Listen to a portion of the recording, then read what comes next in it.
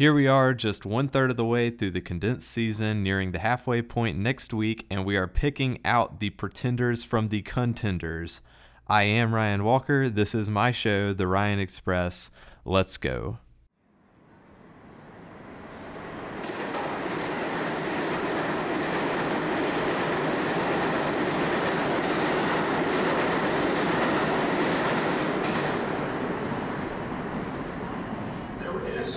Uptown 1, train 2, Van Cortlandt Park, 242nd Street. Approaching the station, please stand away from the platform edge.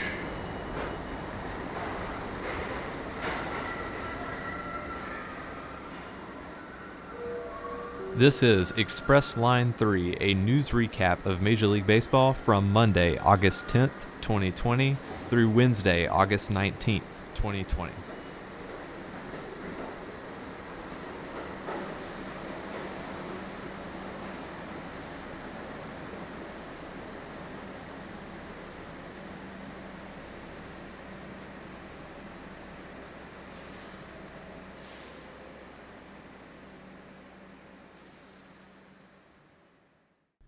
We start this recap with your weekly COVID-19 updates as it relates to Major League Baseball. The St. Louis Cardinals returned to play 17 days after their team outbreak shut them down. They returned with 2 wins and a doubleheader versus the Chicago White Sox on Saturday, August 15th. The St. Louis Cardinals outbreak remains the most serious in baseball, as they missed more than double the games of the next largest outbreak, that of the Miami Marlins. The only other COVID-19 news to report is that of the Cincinnati Reds. After a player tested positive, Major League Baseball postponed 3 games, 2 versus the Pirates and 1 versus the Kansas City Royals. The Reds have returned to play and already made up the Kansas City game in a doubleheader on Wednesday, August 19th. This means no team is currently not playing in Major League Baseball due to COVID-19 outbreaks. While both the Cardinals and the Reds were returning to play following their respective COVID-19 concerns, the Milwaukee Brewers have been sneaking up the standings.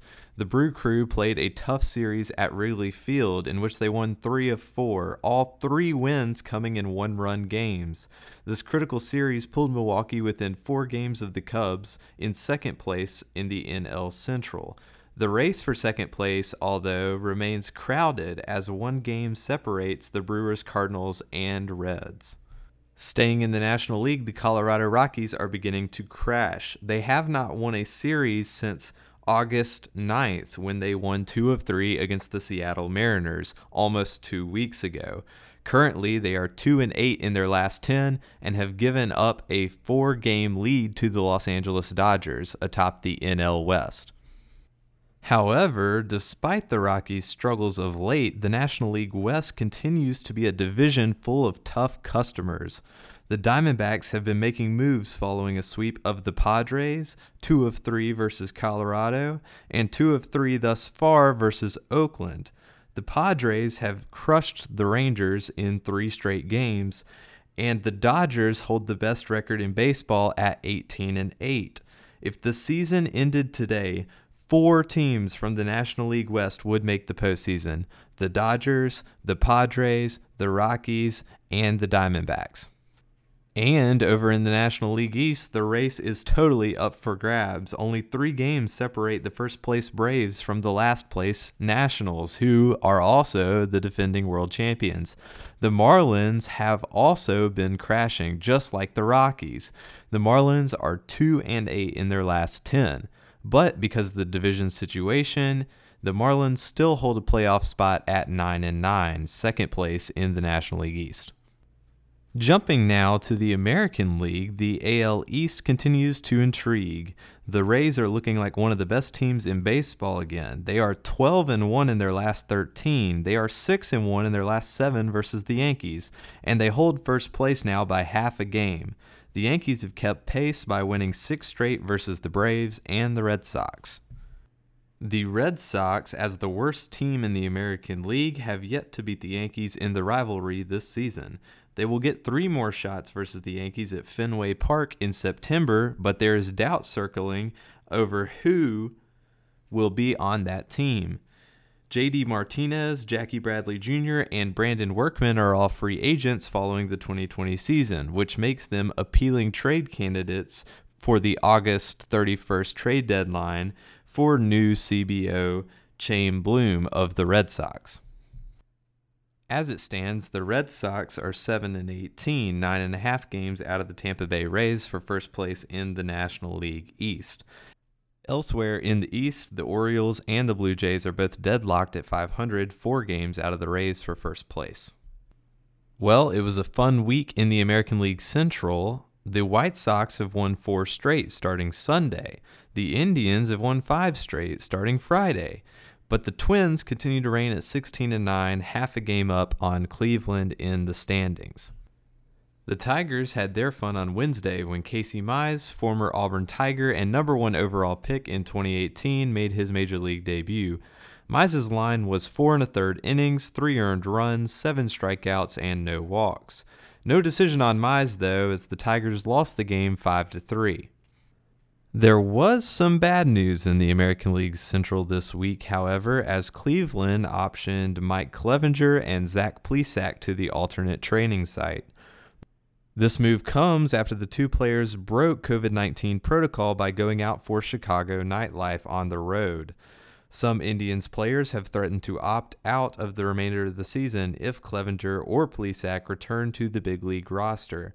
Debate continues as to whether Cleveland could potentially trade Clevenger and Plesac, as they have ERAs of 3.24 and 1.29 respectively. And the big story of the American League West this week are the Houston Astros, who have put together 8 straight wins. They've put back-to-back series sweeps of the Mariners and the Rockies together, and they've moved up in the standings, only 2.5 games out of Oakland for first place in the American League West. The Astros have overtaken second place from the Texas Rangers, who have really struggled of late with the San Diego Padres. On Monday night at Globe Life Field in Arlington, the Padres' biggest star, Fernando Tatis Jr., hit a grand slam on a 3-0 count with 1 out in the 8th inning. The Padres had a 7-run lead, and Fernando Tatis Jr. was criticized by both manager Chris Woodward of the Rangers and manager Jace Tingler of the Padres for hitting the ball on the 3-0 count. Many players and former players on social media came to the defense of Fernando Tatis, saying that unwritten rules shouldn't be followed in baseball, or that they do not exist as a whole. Although it wouldn't be the first grand slam that the Rangers would give up to the Padres in the series. Later in the series, Manny Machado would hit a walk-off grand slam to win 3 straight for the Padres over the Rangers.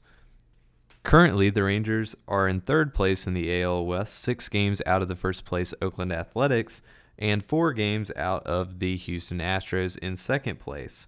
In 4th and 5th place are the Angels and the Mariners, 9 games and 9.5 games out, respectively.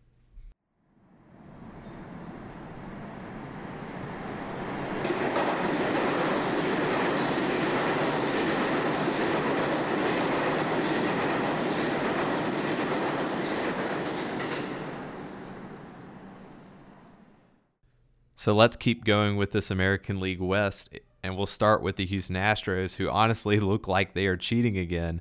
I don't know how they've turned it around as much as they have, but their offense went from their stars batting well under 200 to now they're scoring 10 runs in games and blowing people out. And they did just win a game at Coors Field by scoring 10. And I get that it's Coors Field, but the Astros are finally looking like they're hitting again. I don't know how they turned it around so quickly, but they sure have made a big push here at the Oakland Athletics all of a sudden after just getting swept last time they met up. You know, I did see in one game a citizen of Minneapolis flew a drone over Target Field to try to, video and watch the game live from his own drone's point of view. But either way, maybe there's something there with the Astros. Maybe the Astros have a drone up there that's flashing different colored lights towards the players to try to get a signal down as to which pitch is coming. Because it is very strange that the Astros have turned it around just overnight like they have. And the Astros have turned it around much to the dismay of the Texas Rangers, who previously held that second place spot. So let's transition now. Let's talk about the Tatis situation and the Rangers and how that whole situation has developed into this big debate online over whether you should swing at a 3-0 count with the bases loaded. And I'm going to start off by focusing on the Rangers, but I'm not going to focus on them or talk about them for long because really I don't think what the Rangers think about the situation matters at all. And Chris Woodward came out and said that he didn't like what Tatis did, and of course he didn't because he's the opposing team's manager.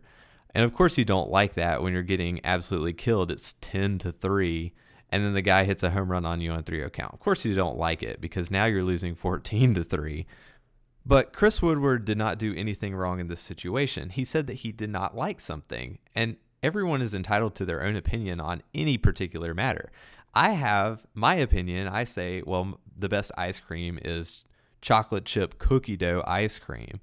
And that's my opinion. And my father might have a different opinion. And my brother might have a different opinion from him, but that's all our own opinion, and there's nothing wrong with having that opinion. Chris Woodward did not like that particular play. That was his opinion. There's nothing wrong with him having that opinion.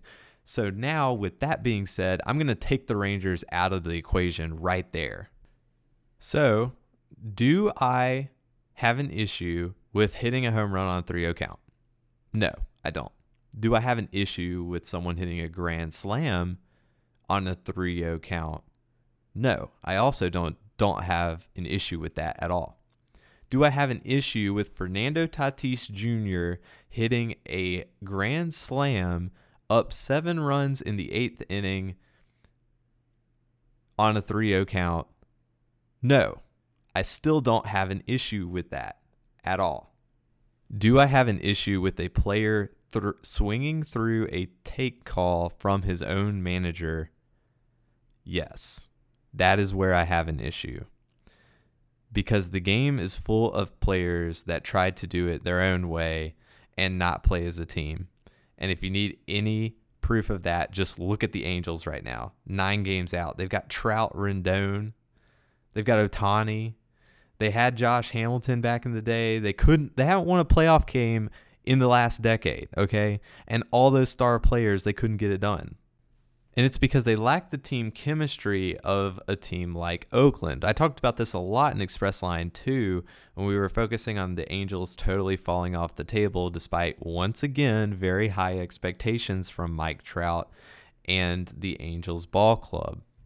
You know, if Fernando Tatis Jr. wants to be the next Mike Trout of baseball, he wants to be the guy who's getting the recognition for winning the home run titles, for batting over 300 every year, for stealing a ton of bases, for having a crazy high WAR, then that's great. And he can do that by hitting grand slams on 3-0 counts, up 7 in the 8th inning against a Rangers team that's under 500. Sure, he can do that if he wants to. But it may come at the cost of his team going to the playoffs and him actually winning championships.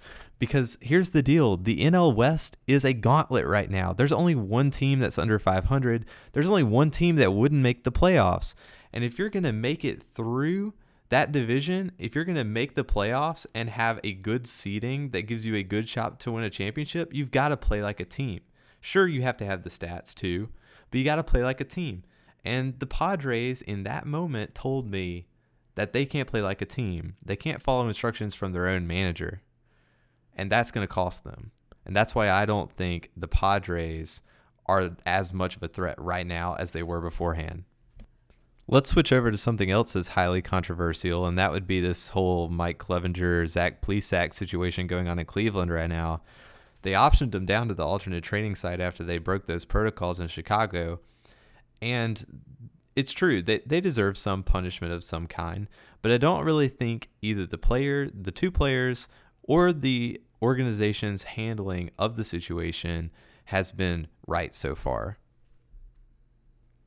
Plesac and Clevenger were entirely wrong to go out in Chicago and jeopardize the whole health and safety of the team that night that they committed those actions. However, the organization, by sending them down to the alternate training site, is disciplining them. That part is correct. But unfortunately, if Zach Plesac or Mike Clevenger decide to pull the same action again, then they're just jeopardizing the health of the alternate training site versus jeopardizing the health of the actual Major League team itself. If there are players on the Major League roster that don't want them there, there's got to be players at the alternate training site who don't want them there either. I think the proper way for the Indians to have handled this is just to send them home, just to let them sit at home. If they're willing to go out and party it up and jeopardize the whole health and safety of the club, then they have to realize those actions could result in them sitting at home for the rest of the season. That is where Major League Baseball is if they cannot keep this under control. And I don't think sending the two players to the alternate training site gives them that mode of thinking. It doesn't put that in their brain, because to them, they're still playing baseball. There's still a chance that they're going to get called up. There's still a chance that they're going to get traded to a Major League team that is going to let them play on the big league roster. And it is a form of discipline, but it's not necessarily the form of discipline that actually teaches them a lesson about what they did wrong. Luckily for the Indians, they've been playing great ball without their two best pitchers, so maybe they should consider trading them, especially if they can get some offense. I don't think they'll get anything in return for two guys that have violated protocols like they have. But maybe there's a chance. There are some teams out there that could really use some pitching and might be willing to strike a deal like that. A risky deal, but a deal nevertheless. The AL East, on the other hand, has really been a two-team race. I think of the American League West as it's still a three-team race. You still have Oakland, Houston, and Texas. They're the contenders in the AL West still.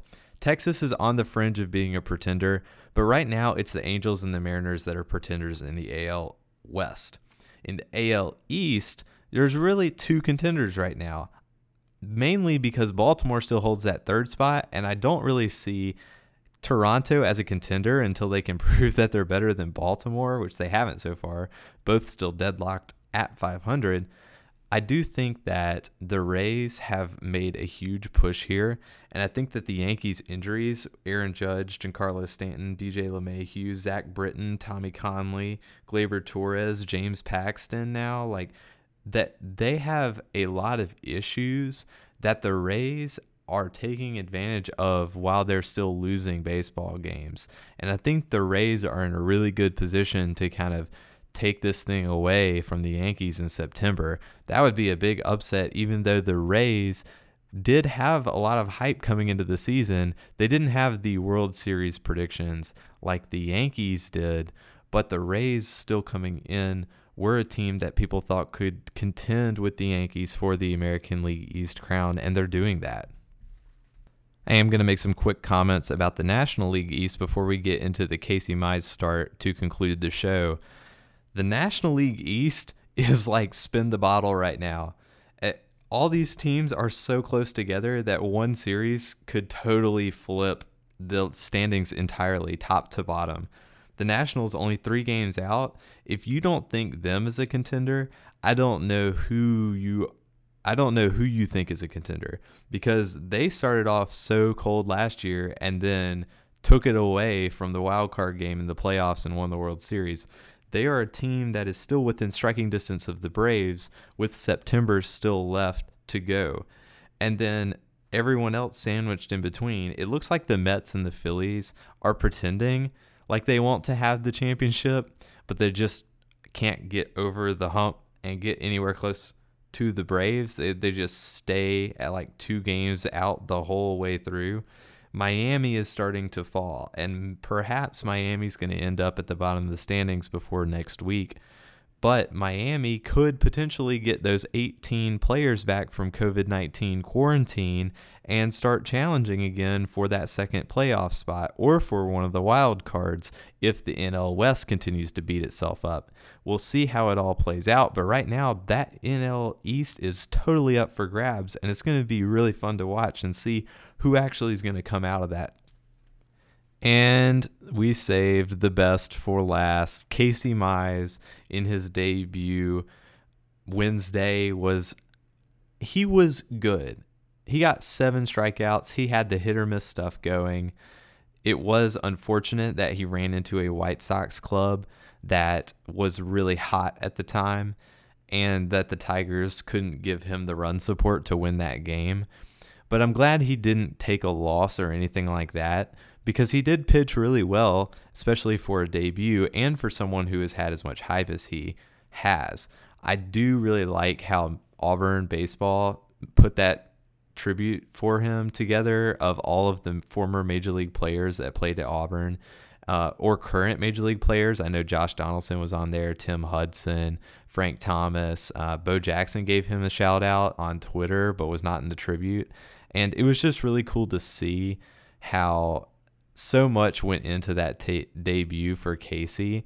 I based my whole day around it. I was so excited to see him pitch. I called some friends over. We had a little watch party. I mean, it was terrific to watch him finally get there after being the number 1 pick just 2 years ago. That's a really fast turnaround, and that really speaks to the kind of stuff that Casey Mize has. And Casey Mize is going to be a force to be reckoned with for years to come if he can stay healthy. And knowing Casey, he's going to show some improvement here in the next month of the season as the Tigers start to really work with him on the Major League level, getting used to Major League hitters. And I'm really excited to see that improvement as it comes. It was a great debut for him. The 7 strikeouts, the swing and miss stuff. He looked poised. He didn't look phased. And I really enjoyed it and can't wait to see him pitch even more. And we've run out of time. We're already a little bit over time, the normal 20 minutes, but that's okay because we did take longer to produce this show this time around. We will be back for Express Line 4. But until then, I am your host, Ryan Walker, signing off. Thank you for listening.